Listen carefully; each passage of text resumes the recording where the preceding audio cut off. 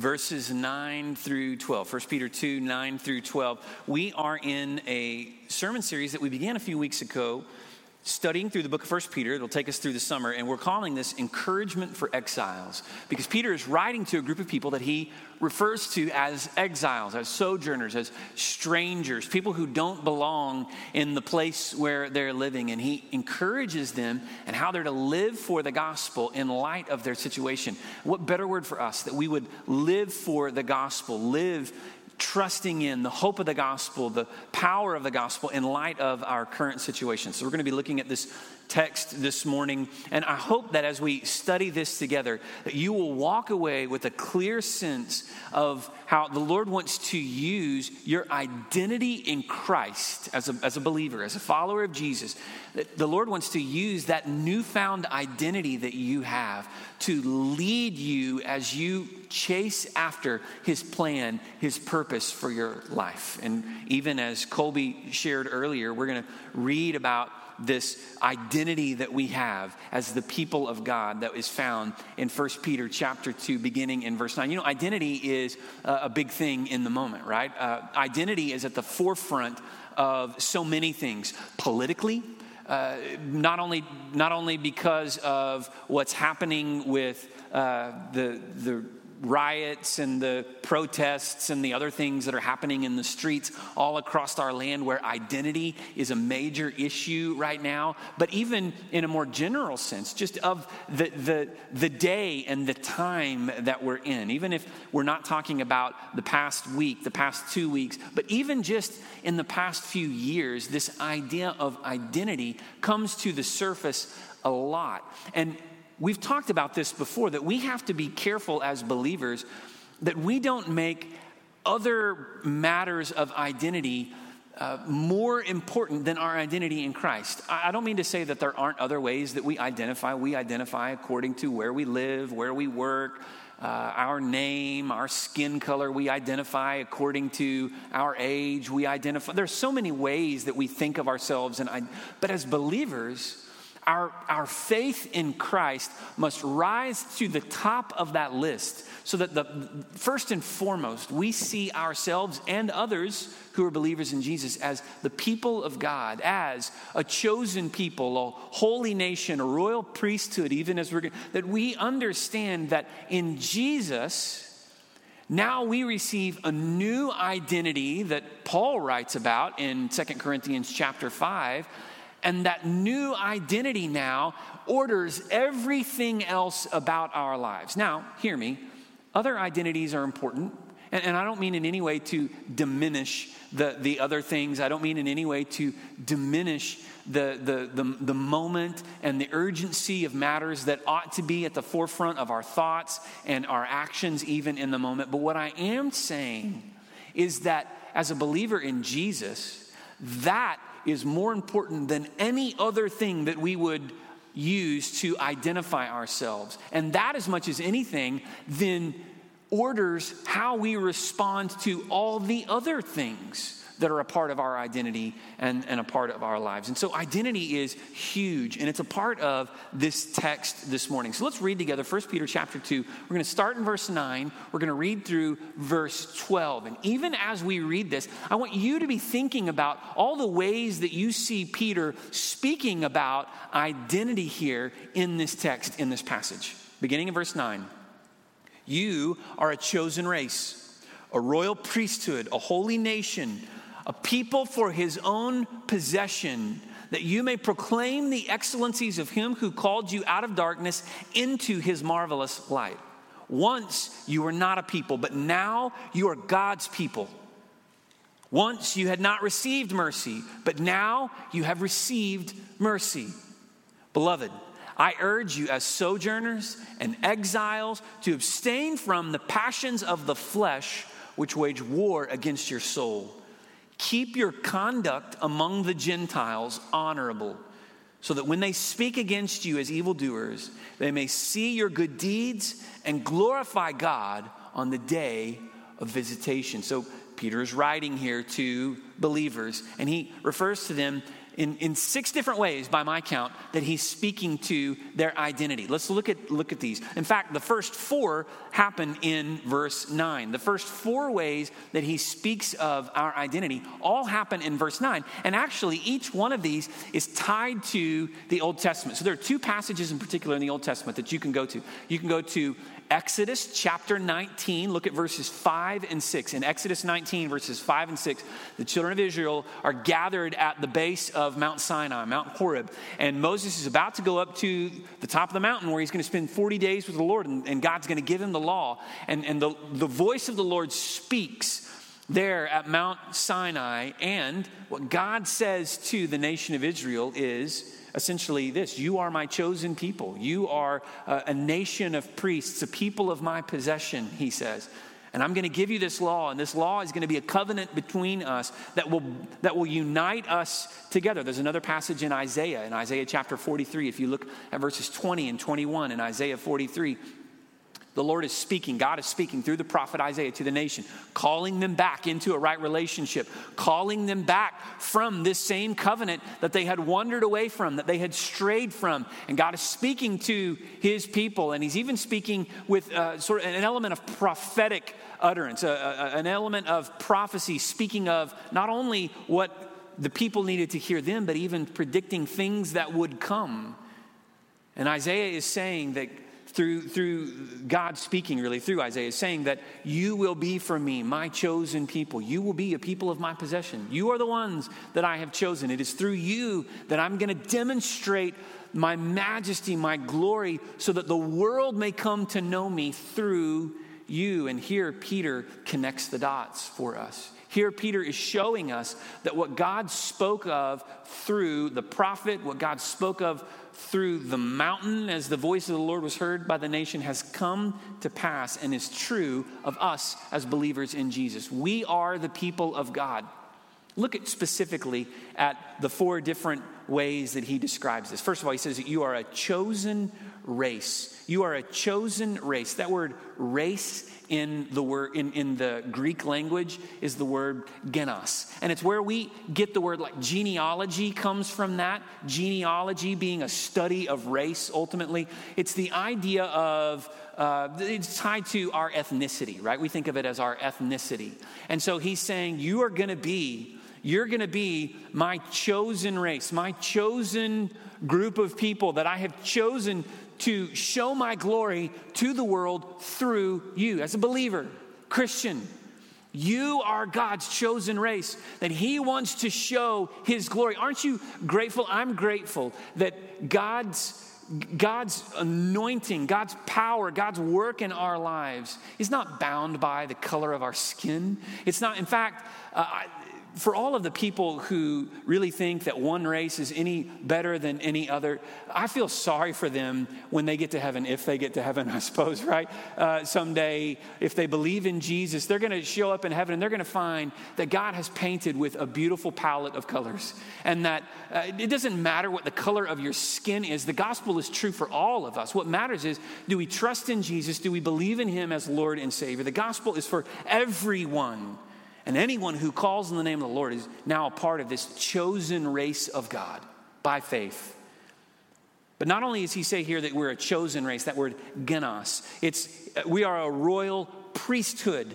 We are a royal priesthood. Now, in the Old Testament way, we know that the priests were the Levites. They were a particular tribe, the tribe of Levi. But now, Peter is saying that all of you are priests under God. All of you have a direct relationship. What does a priest do? A priest mediates between the people and God. A priest is someone who stands in, who plays an important role in the act of worship, connecting people, pointing people to God. And what Peter is saying is, you don't need a priest in order to have a relationship with God, because Jesus was the high priest who made a way for us through the shedding of his own blood so that we can be united. We refer to this idea as the priesthood of the believer. You ever hear us talk in theological terms? We refer to the priesthood of the believer. And what the priesthood of the believer means, essentially what that doctrine teaches, is that each one of us is able to connect, if you will, or relate to the Lord directly. We don't have to go through a priest. You don't have to to come through me as a pastor to pray. You don't have to come through me to talk to God. You don't have to go through the church to receive mercy, to receive salvation, the forgiveness of your sins. You can have a direct relationship with God because Jesus went before you, as the book of Hebrews says, as the high priest.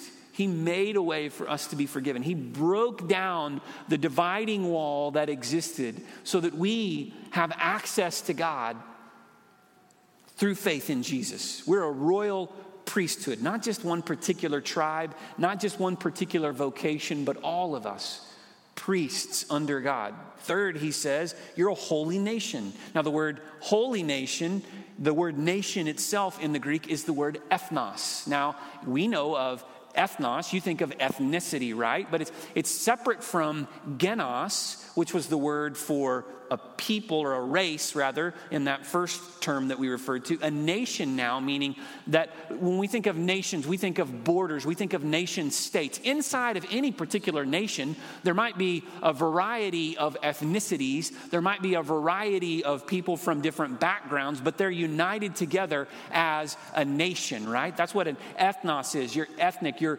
if you want to think of it along this line, your tribal sort of identity. Well, our nation is the nation of God. Our nation is the people of God, right? We belong. We have a king, and we belong to his kingdom first and foremost. That doesn't mean that it's wrong for us to celebrate and have pride in our identity as Americans or any other nation under the sun. But the point is, first and foremost, we are the people of God. We belong to him. He is our Savior. He is our King. He deserves our greatest allegiance. Our primary loyalty belongs to Jesus, our Savior, Jesus, our King, no other.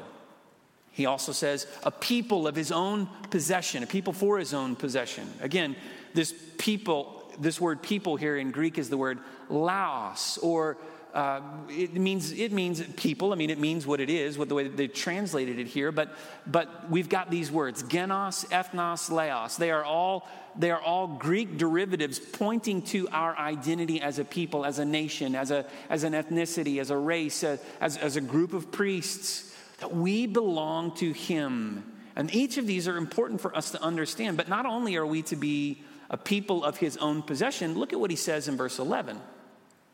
He says that we're sojourners and exiles. Sojourners means that we are foreign neighbors. When someone is a sojourner, they are living in a foreign land. It's a person who's living in a foreign land.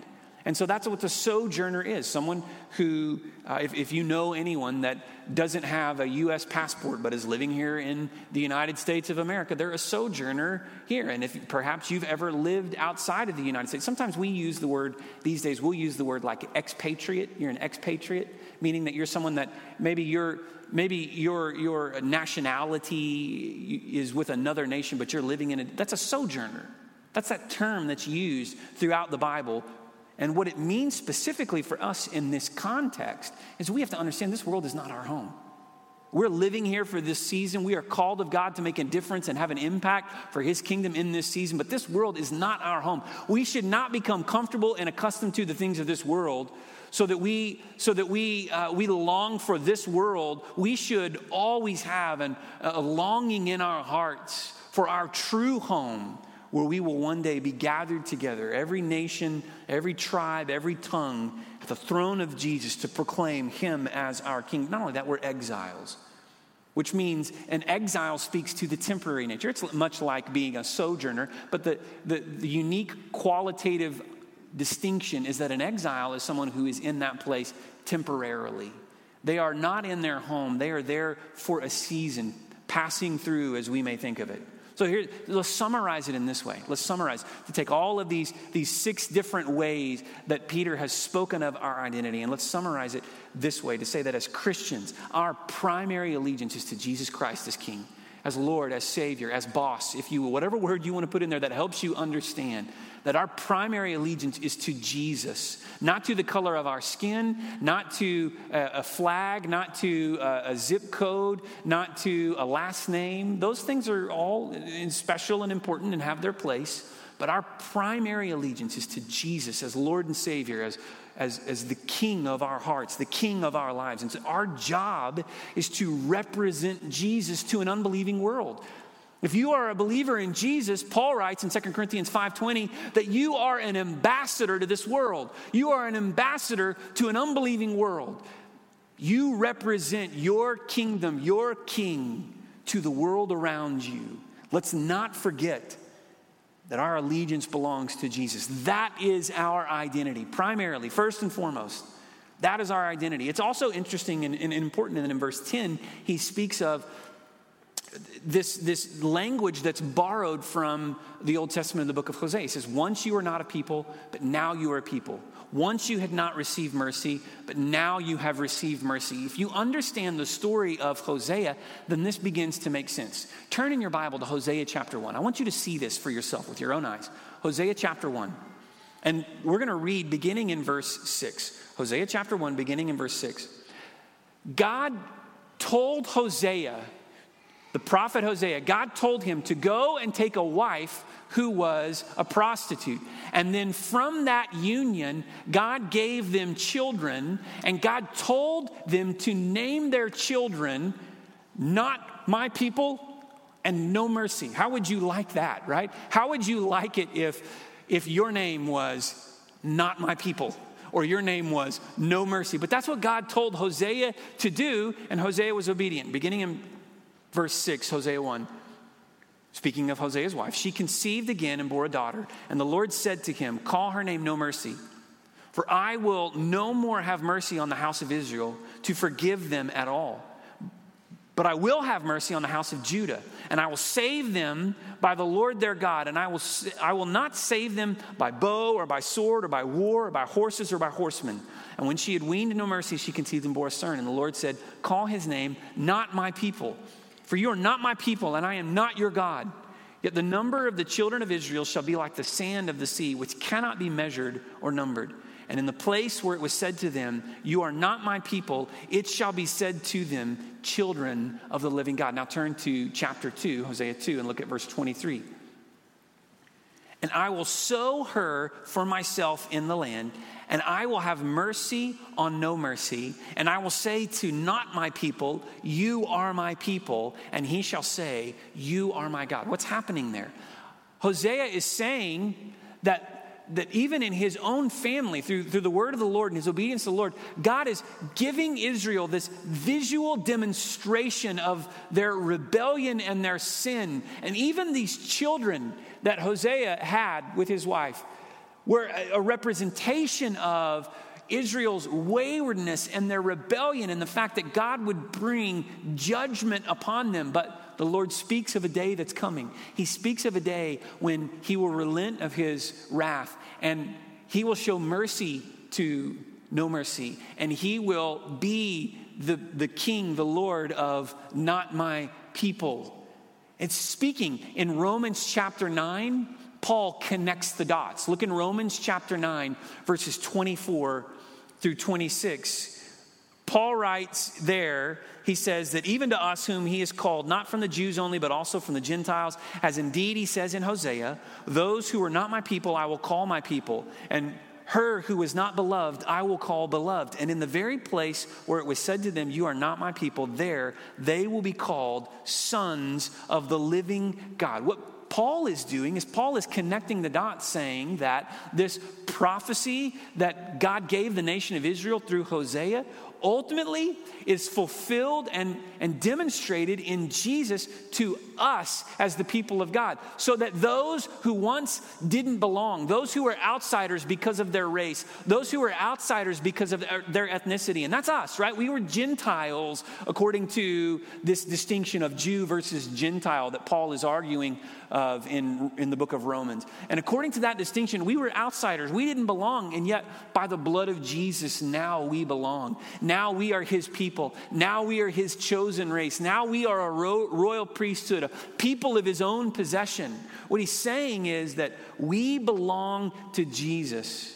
And that is our primary identity, regardless of what your ethnicity may be, regardless of what your last name may be, regardless of the nation of your birth, regardless of so many other lines that we draw as lines of distinction.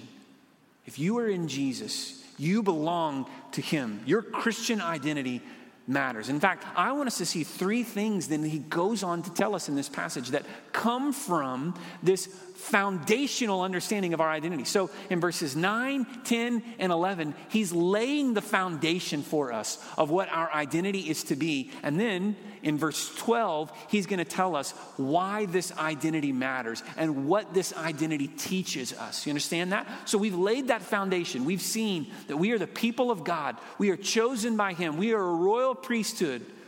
And so now let's look at three ways that we are to live in light of this Christian identity, this identity that we have as the people of Jesus. The first is this, that we're to understand that identity motivates action.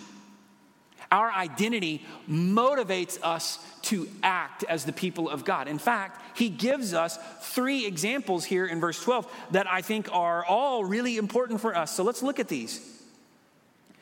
That we are, first of all, he says that we are to, really the first of these, let me back up a half step. The first of these comes from verse 9, the first example. But we're to proclaim his excellencies.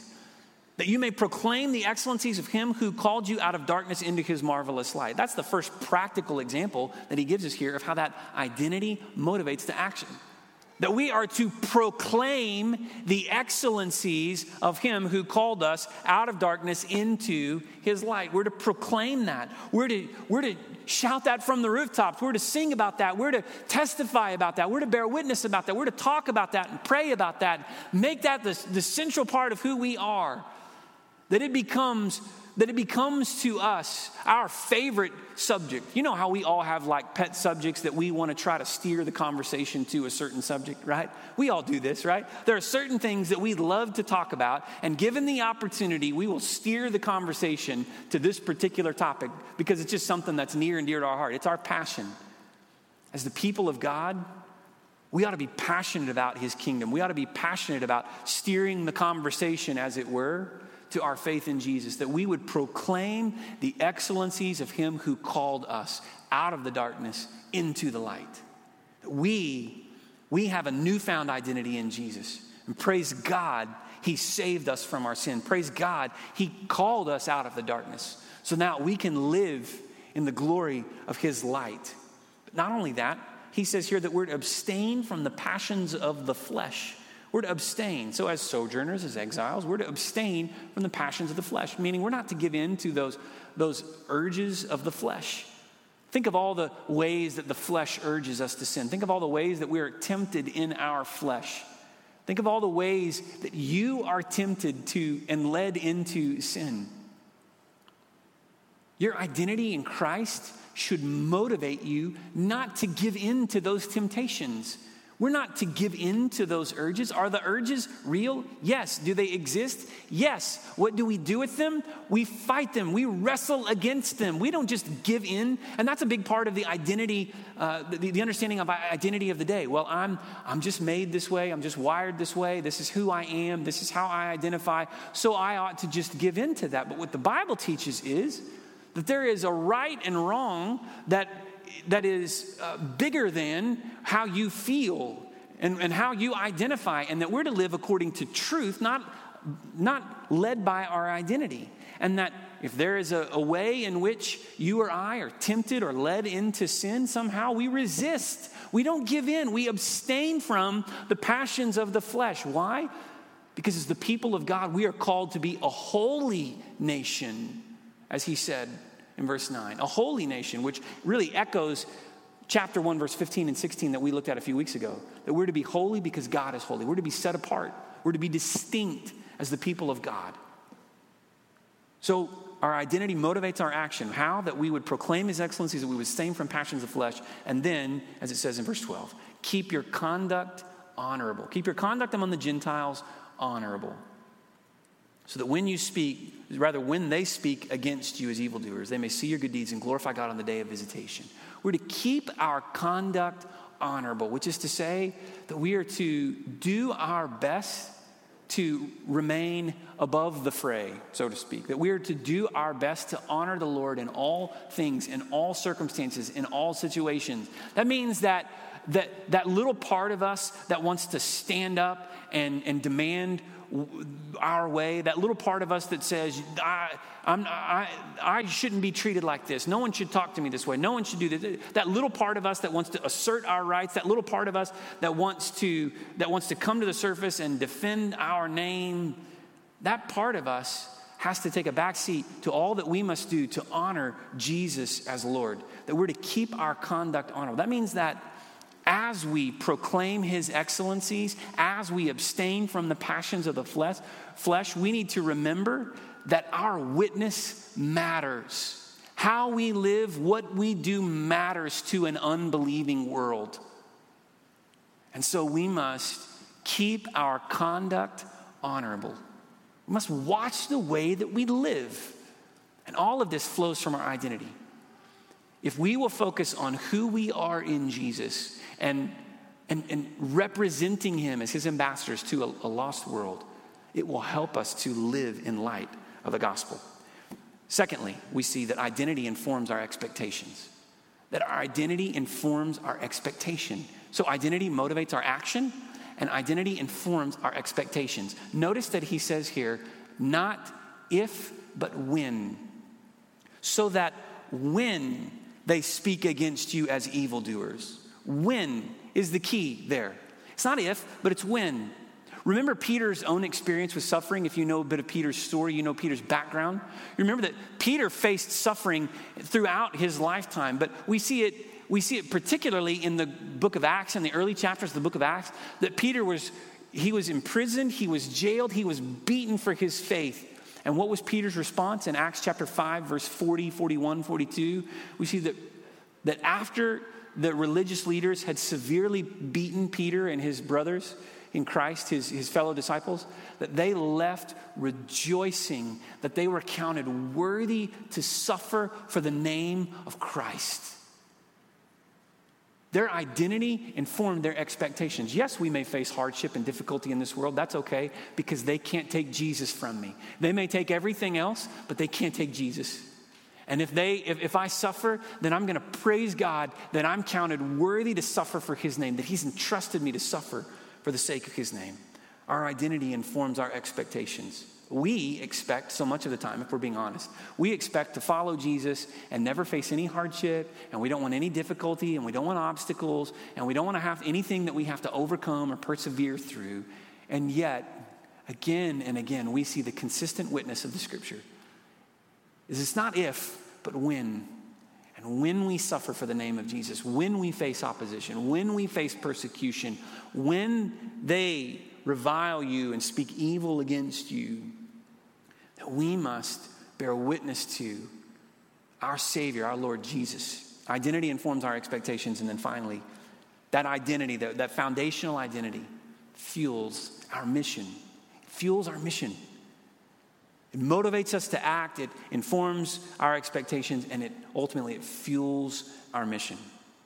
You know, I've coached soccer for all 4 of my kids at different stages of their life along the way. And for the last several years, I've been Nixon's coach. And we missed spring soccer this year. That was one of many things that we all had to deal with in kids' sports, kids' activities, so many things that were affected by the COVID pandemic. And in our world, in our family, that meant that soccer season got canceled. And I remember when they were really little. When they were really little, you didn't keep score. You didn't. The coach got right out on the field with them. You didn't worry about the wins and losses. The goal was, let's learn the game. Let's teach kids about sportsmanship. Let's teach them to play the right way. Let's define what a win is. A win at that early level wasn't about, did we score more goals than other teams scored? A win for us was, did we all get lined up in the right direction?